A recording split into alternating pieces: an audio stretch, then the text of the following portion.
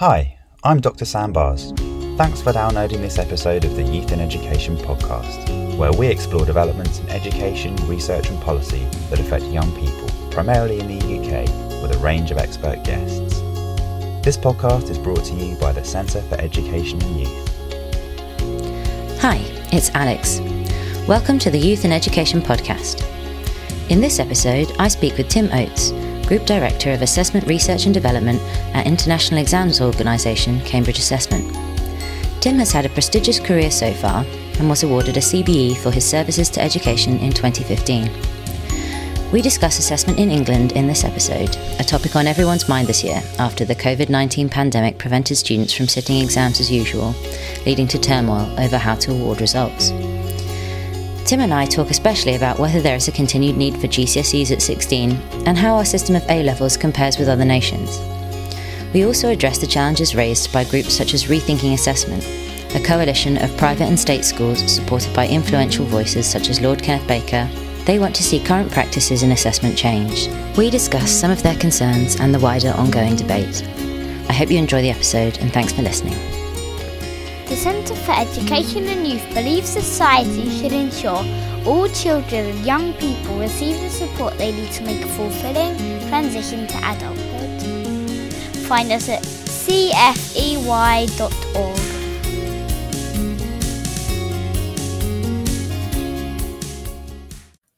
I'd like to welcome today to the Youth and Education podcast Tim Oates from Cambridge Assessment. Thanks so much for joining us, Tim.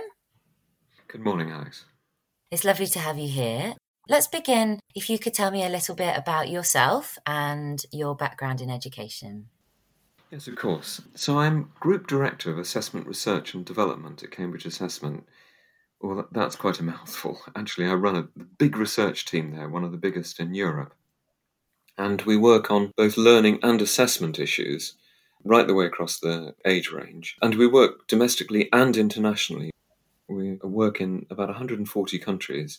We're privileged to get some real insights into the way in which assessment and learning plays out in different nations around the world. Wonderful. Thank you very much. Tell me a little bit about how you found yourself in this role.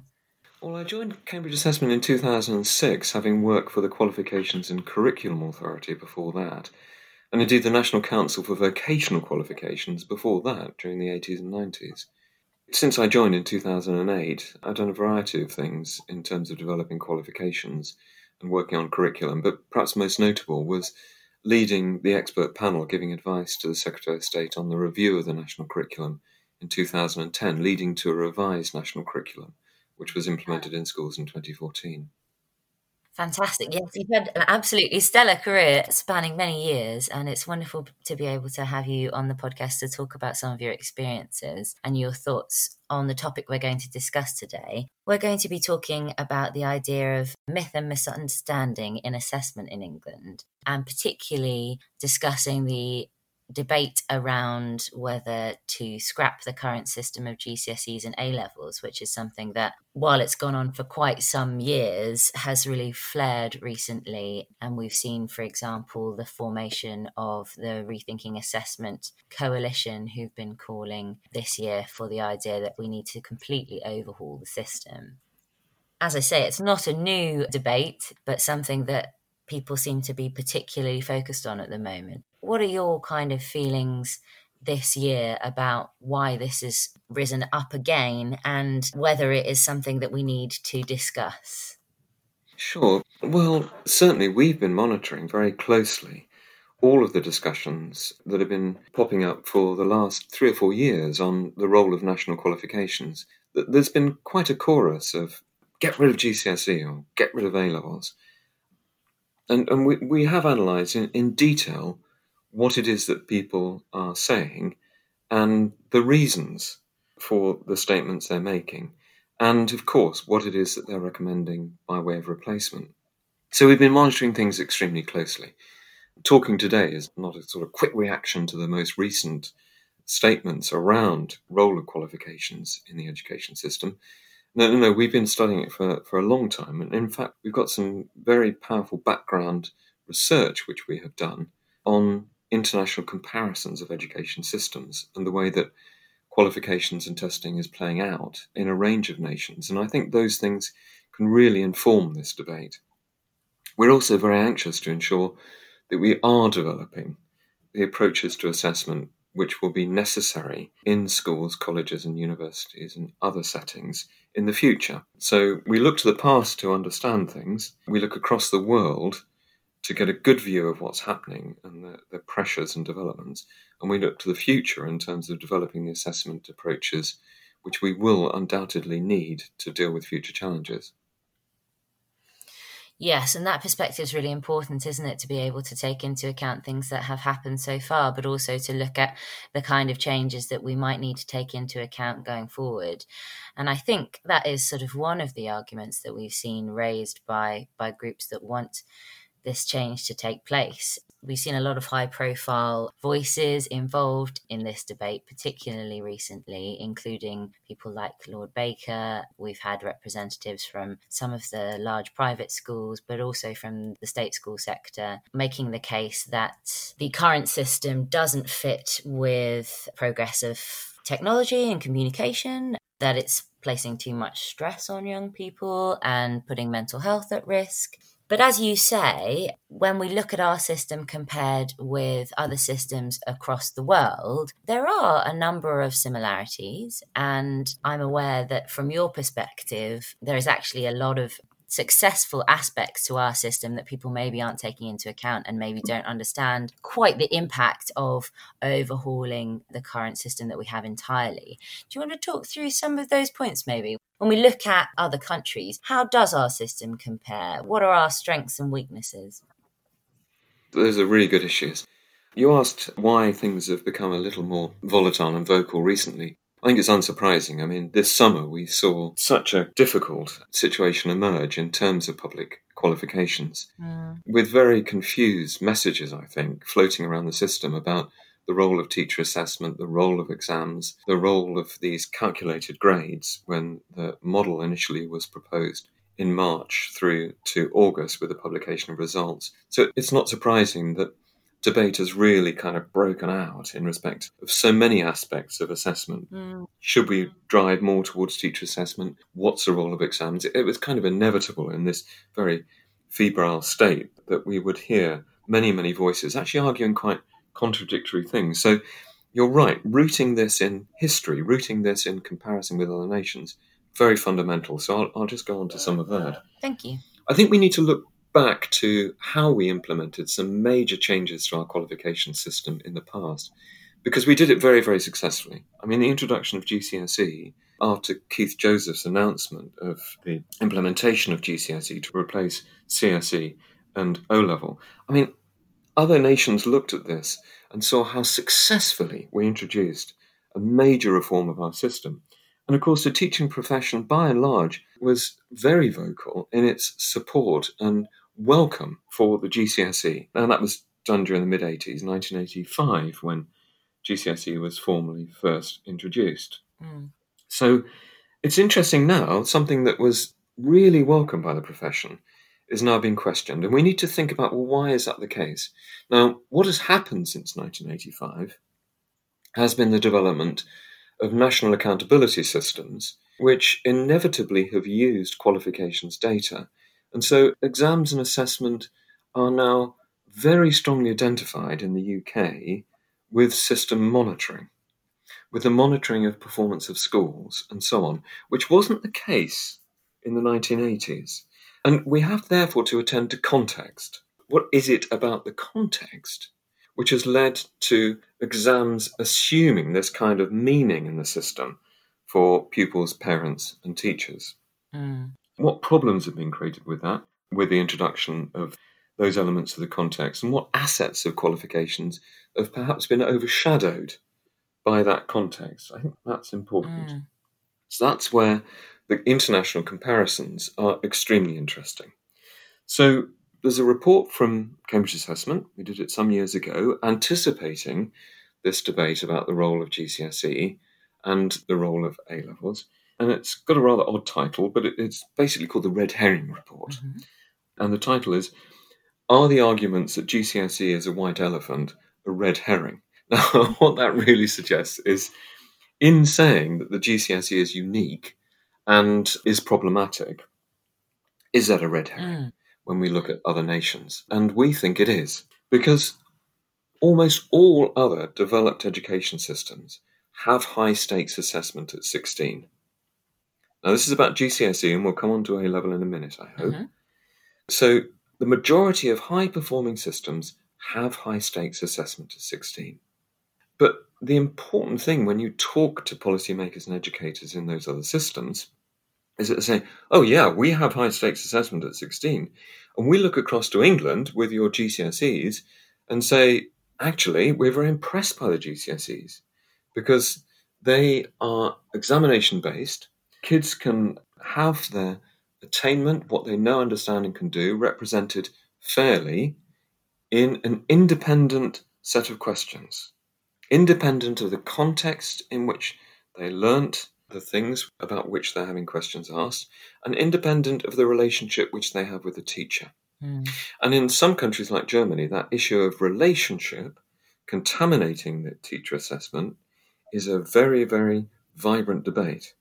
If they're having debates about that, well, we are having debates about the way in which examinations fit within accountability in the curriculum.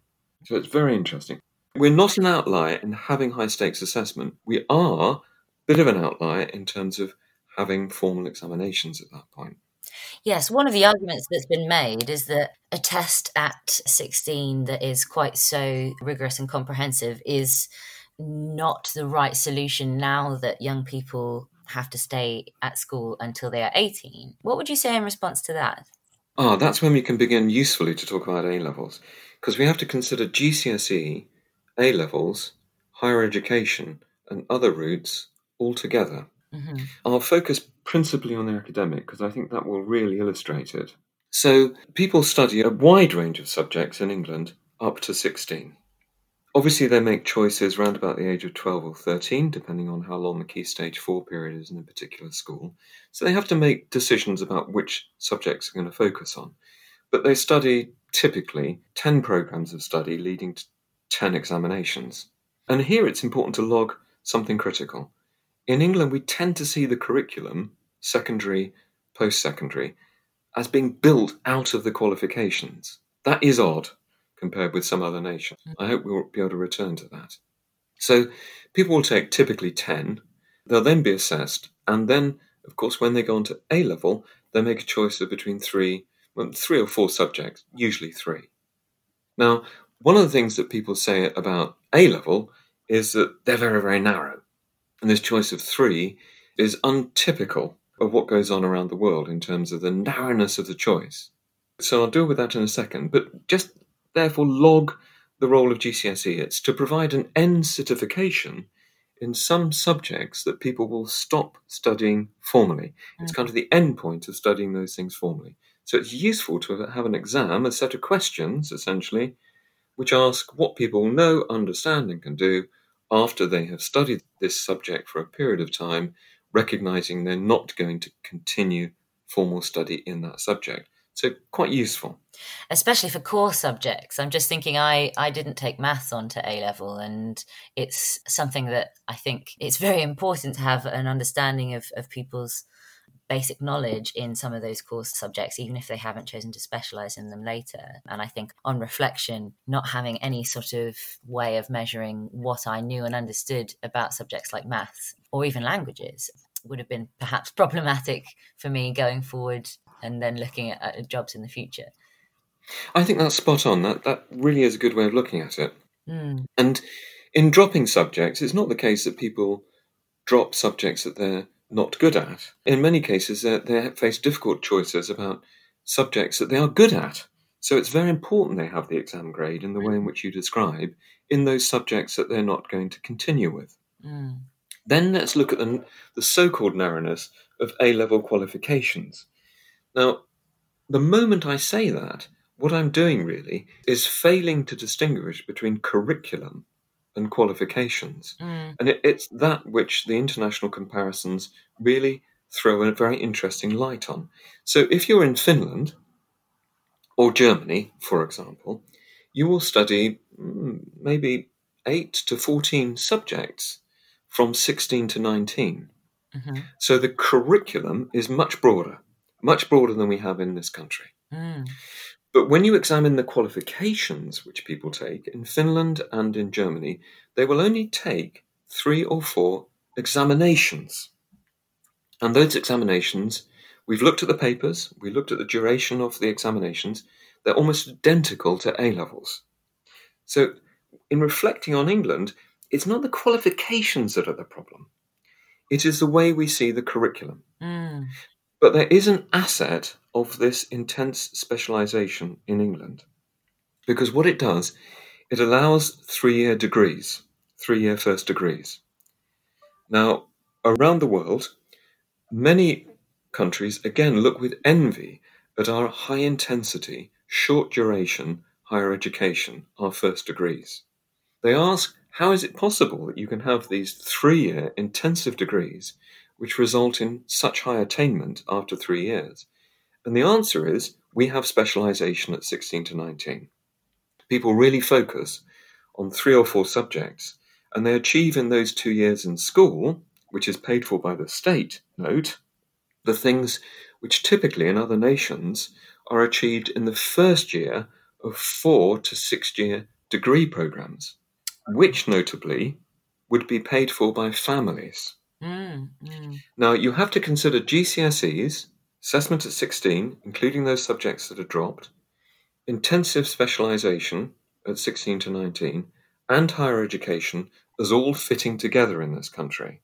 And if we were to significantly broaden 16 to 19 examinations and the curriculum, we would have to look at what the implications were for the number of teachers, literally the number of rooms in colleges, the duration of study, and the impact on higher education, which currently is paid for by families. Now, when people say get rid of GCSE, parents are not being asked, well, would you like to get rid of GCSE and pay for an additional 1 to 2 years of study at university for your children? Now, that's why we have to approach this in a sophisticated way. It's not enough just to call for the end of GCSE. We have to look at the total ecosystem of assessment at 16, assessment at 16 to 19, and assessment from 19 to 25. And only then can you really approach with the appropriate level of sophistication the policy question which get rid of GCSE addresses. Yes, it would have to be changes that meant that you had a coherent system as a result, rather than removing one part that then has a knock-on effect on the rest for young people and for families. That's exactly right. I mean, we do have the option here for young people to pursue different routes. And I know, for example, that the International Baccalaureate is one option that is seen particularly favourably by some people. What are your thoughts on the IB as an option here, and how does it compare to A-levels? I mean, it is interesting, the role of international qualifications in the domestic scene. I think one of the issues around GCSE is it's increasingly been seen over the last 2 decades as something which is determined by the state. And people don't recognise that schools can make wider choices of qualifications, the IB being one of them. And there are quite a few state schools that use the autonomy which is available in England to look quite widely. The IB is a demanding programme. It does demand some core foundation elements around critical thinking and history of European thought, which make it quite a demanding programme. And some schools which have adopted it have dropped it only a few years later because it isn't suitable for all kids. Some schools, typically independent schools, and Wellington amongst them, offer a mixed diet of A-levels and IB, depending on the choices and preferences of young children and their aspirations. I think, Alex, that's something to note. The data tell us something very interesting. So we've looked at the issue of who chooses in terms of subjects at GCSE and A-level. And what we find in GCSE is that increasingly students' choices are constrained by what the state is saying in terms of targets and what schools are saying are viable option blocks for the school. So parents and pupils perceive option choices at GCSE as being quite constrained. By contrast, at A-level, it's remarkable. The most common combination is maths, chemistry and biology, and that's driven by the demands of medical schools. But that's the most common combination. But that most common combination is only taken by around 5% of A-level candidates. Only 5%. So we stopped counting at over 20,000 combinations of A-levels which are taken by students.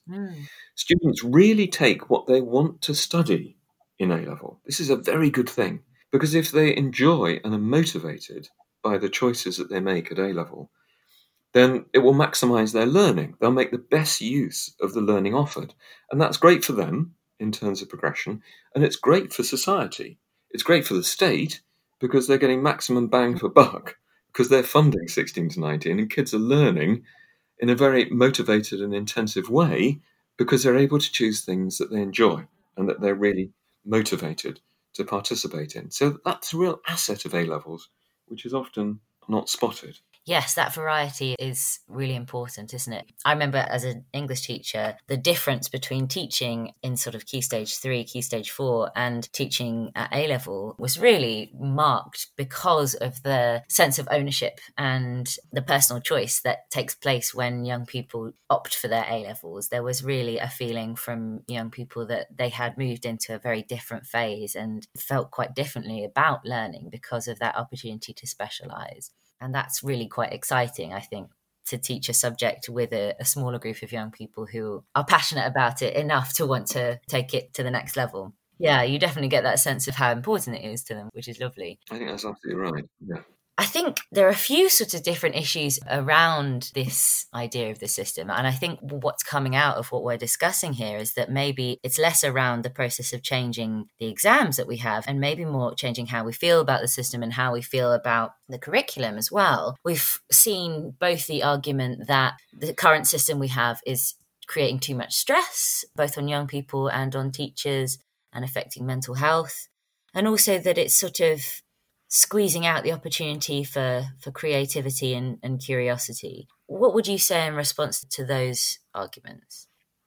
Yeah, I mean, we've been over the last 20 years measuring the level of stress and well-being of children far more than we have in the past. And UNICEF, UNESCO and other organisations have done very good international work on this. And we need to be aware very much of the way in which undue stress can have an adverse impact on children. I see exams and assessment as just asking really good questions. I mean, well-designed questions stimulate thinking as well as allow us to accurately represent and capture what young people think, can do, and so on. So good questions are absolutely fundamental, and sometimes we wrap them into exams. Sometimes now we offer them online as part of learning, and sometimes it can be exactly the same question. This is a very good thing. So it's good that we're monitoring well-being. It's inevitable that asking questions can be stressful. A certain level of stress is good because it encourages people to think harder, perhaps think more widely, do things that they wouldn't otherwise do, beneficial things for them that they wouldn't otherwise think of doing. But an undue level of stress is inappropriate, and we need to guard against that, that's for sure. Now, we think that qualifications have become stressful in inappropriate ways, and we need to continue to try to look at innovation in assessment, which builds assessment into instruction in a way that it supports learning as well as accurately reflects achievement. I'm also worried about the stress on teachers, though, and all of the things that we've learned from the workload survey. Let's just reflect on that in terms of the call for abolishing GCSE. Now, we used to have, many, many years ago, things like Mode 3 CSE, actually devised by schools, run by teachers and validated by exam boards. But the workload was enormous. At the time, teachers were perfectly prepared to take on that workload because they didn't have massive workload issues and administration coming down on top of them from other places. And that's how the situation has changed. In calling for a lot more teacher assessment, we have to think about the assets and problems of teacher assessment. And workload is critical in that. We also have to think about what's happened to those nations which have teacher assessment alone, and Sweden is an excellent case. Sweden is really wringing its hands at the moment because they introduced voucher schools, wanted to raise quality through competition between schools. they depend on teacher assessment. And what they've seen, is a brilliant report by 2 economists in Sweden, what they've seen is a dramatic rise in grade inflation. So the grades have improved dramatically, but in PISA and TIMSS, the underlying performance of the education system has, I choose my words carefully, it's plummeted. So there's been a massive apparent improvement in grades, a massive fall in underlying educational standards. So Sweden has been asking, what's been going on here? And at the same time, this assessment is very demanding of teachers' time. Now, I think that what we will see in innovation and assessment is a lot more digital assessment, providing really good questions that serve the purposes of learning as well as recording attainment, them being integrated into instruction, but them also contributing evidence that can be accumulated and present summative assessment. Now, there are all sorts of challenges in that, but I think we're seeing the emergence of both theory and practice which will enable us to do that. That's what we're looking forward to in Cambridge as a means of innovating from the assets of GCSE and A-level that we have at the moment. But we need to be aware that some of the kind of digital solutions that are being implemented in schools actually adversely increase teacher workload. Yes. And in some cases, they lock in low expectations because they work on the basis of, well, can you answer this? And if you answer that, you're tracked into a particular track, high or low. And if you're tracked into the low track, you never see the more demanding questions that those that have been tracked into the high track actually see and experience. And we're very concerned about that, actually. So in developing innovative assessment, we have to be very aware of the model driving it and the impact on teachers and pupils and the impact on the progression of young people. That's really interesting. Thank you. That's really helpful. And again, looking forward to the future, another argument that's been put forward by groups that feel we need to rethink our system of assessment is the idea that actually for employers, the current exam system doesn't provide them with the right information or enough clues about what they want to know about the young people who they might be considering employing. It's interesting, for example, that Lord Baker is taking this view in particular, and we know that he's a champion of vocational qualifications and apprenticeships. I wonder, from your perspective, do you feel that the current system is providing the right information to employers, and do we need to make any changes there to adjust the feedback and the understanding that the current exam system is providing for employers about young people? Well, I mentioned in my introduction that I worked many years ago in the National Council for Vocational Qualifications and absolutely championed the role of vocational education in the English system and emphasised the importance that it has for young people, for the economy and for society. And I do commend the recent governments in the extent to which they have promoted apprenticeship and vocational learning. And it's quite clear that as we enter a very difficult economic period, we could learn from countries like Germany, where when they know that the economy is going to go into a moribund phase, it's recognised that young people will stay in education and training for longer. And therefore it's vital to have them acquiring the skills which will be needed on economic revival. This means a strong FE system. This means a strong adult education sector. It means strong vocational learning and vocational qualifications. And I'm very pleased to hear this on Radio 4 day after day. It's great. I mean, there is policy recognition. And so the things that Lord Baker has been saying for a long time are now really being built into policy responses. This is good. Now, I do question some of the things that employers say, because they say they're after certain skills and knowledge, but they pay for something rather different. So they say they're all about critical thinking and innovation and so on. But when you look what qualifications get significant wage return, it's actually the core elements of English and mathematics, particularly mathematics. So they talk about these broader skills, but if people have high attainment in the core elements of mathematics, they will earn significantly more. That's what Anna Vignol's work says, and that's what, indeed, Alison Wolf's work said over 20 years ago. It's still the case. So employers say one thing, but I pay more attention to what they actually do. And they want core elements of science, core elements of mathematics, precisely the things that are at the core of our GCSEs and A-levels. When you monitor the wage return analysis, you know that that's what's absent from our economy, from the skill base of our employed workers, and it's what employers pay more for in young people. So we must be very clear about this in terms of where we go to for dependable messaging about what young people should focus on in school. VET is critical, vocational education and training. But it's not just this rhetoric of broad skills that we should pay attention to. It's really the core knowledge and core skills within disciplines which are needed in the economy and for which employers pay.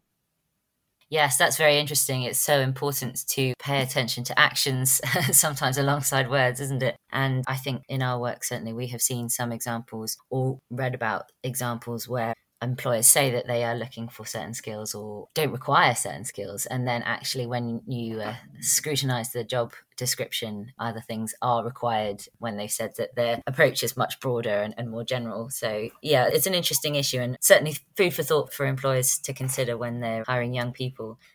Thank you very much. We've talked a little bit about the future there. Is there anything else that Cambridge Assessment is looking forward to at the moment or thinking about that you would like to share with us? Well, we absolutely monitor what's happening in the economy and where there are shortages. So only this morning, we heard on Radio 4 the government emphasising the shortages that we have in technology and science occupations, which are very, very broad. I mean, medical through energy generation and so on. So whenever there's a skills shortage, we need to understand what we need to do in education to make sure that the economy is well served. That sounds terribly reductivist, but of course, if we prepare people well for the future in terms of the economic and social needs, that's a benefit to individuals as well as the economy and society. So that's one aspect of looking forward to the future. Where are there significant skill shortages, ranging from the care sector through to engineering? Then we have to think about, well, how do qualifications and assessment function to help support learning programs? And it is clear that GCSE and A-level have a vital role in terms of specifying what the syllabus should be, what the curriculum should focus on in terms of outcomes. And so again, examinations are not a sort of trivial addition. They're right at the heart of our education system. When you pick up an exam specification, it highlights the skills, knowledge and understanding which should be seen as the outcome of a programme of learning. They shouldn't over-determine the learning too much, but they serve as this vital reference point for young people to be clear and teachers to be clear about what you should be deriving from a learning experience. And we got messages out of the teaching profession in Scotland that hasn't been going well in terms of the curriculum for excellence. So we have to link learning, assessment, progression together. I said earlier that I see assessment in a very broad way, which helps with the particularities. And that broad sense of assessment is, what is a good question? And we're increasingly using online facilities for making those questions available. Isaac Physics is brilliant. That was put together by Lisa Dardine-Wright and Mark Warner with DFE funding in Cambridge, working with Cambridge Assessment to select the very best physics questions and make them available online to A-level physics students and teachers. That's enriched their learning programs because they're great questions, which kids are looking at vigorously over the weekend. 150,000 hits a day now, and it prepares them well for the exam. So it helps them to integrate their learning. Some of these questions help them bring together things that they've learned. Some of them are really focused on particular aspects, say, of kinetics. And as a result, kids are receiving more exciting learning opportunities, delving down deeper into physics, and they're getting better A-level grades as a result. So the heart of all this is good questions, delivered well, opening up learning, and opening up opportunities to learn, not in the manner in which some of these flight path systems and tracking systems close down the opportunity to learn.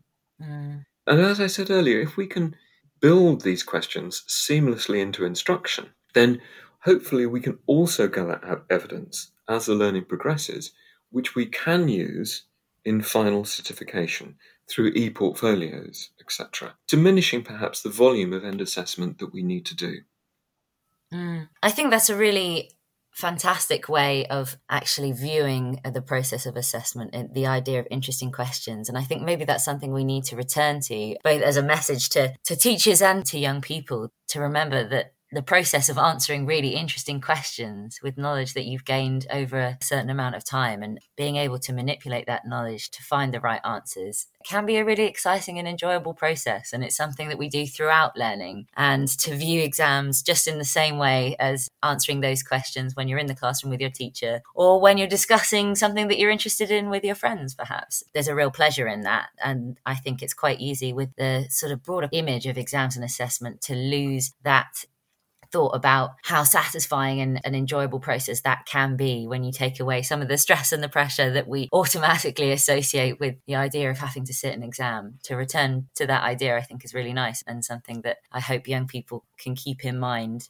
I really appreciate everything that you shared with me today, Tim. Thank you ever so much for your time. It's been great to speak with you and to hear about the issues that are on your mind and at the forefront for Cambridge assessment at the moment. And I wish you all the best going forward. Thank you very much for joining me. Well, thank you, Alix. It's been a pleasure. Thank you. Wonderful. Bye-bye. Bye now. We love making this podcast. If you enjoy listening to it as much as we enjoy making it, there's a few things that you can do. 1. Subscribe. Hit the subscribe button in iTunes or wherever you're listening. 2. Share. Share this episode with someone you know who will find it interesting. 3. Review. Write a review or leave a comment. Also, feel free to contact us via the links in the show notes. Thanks a lot!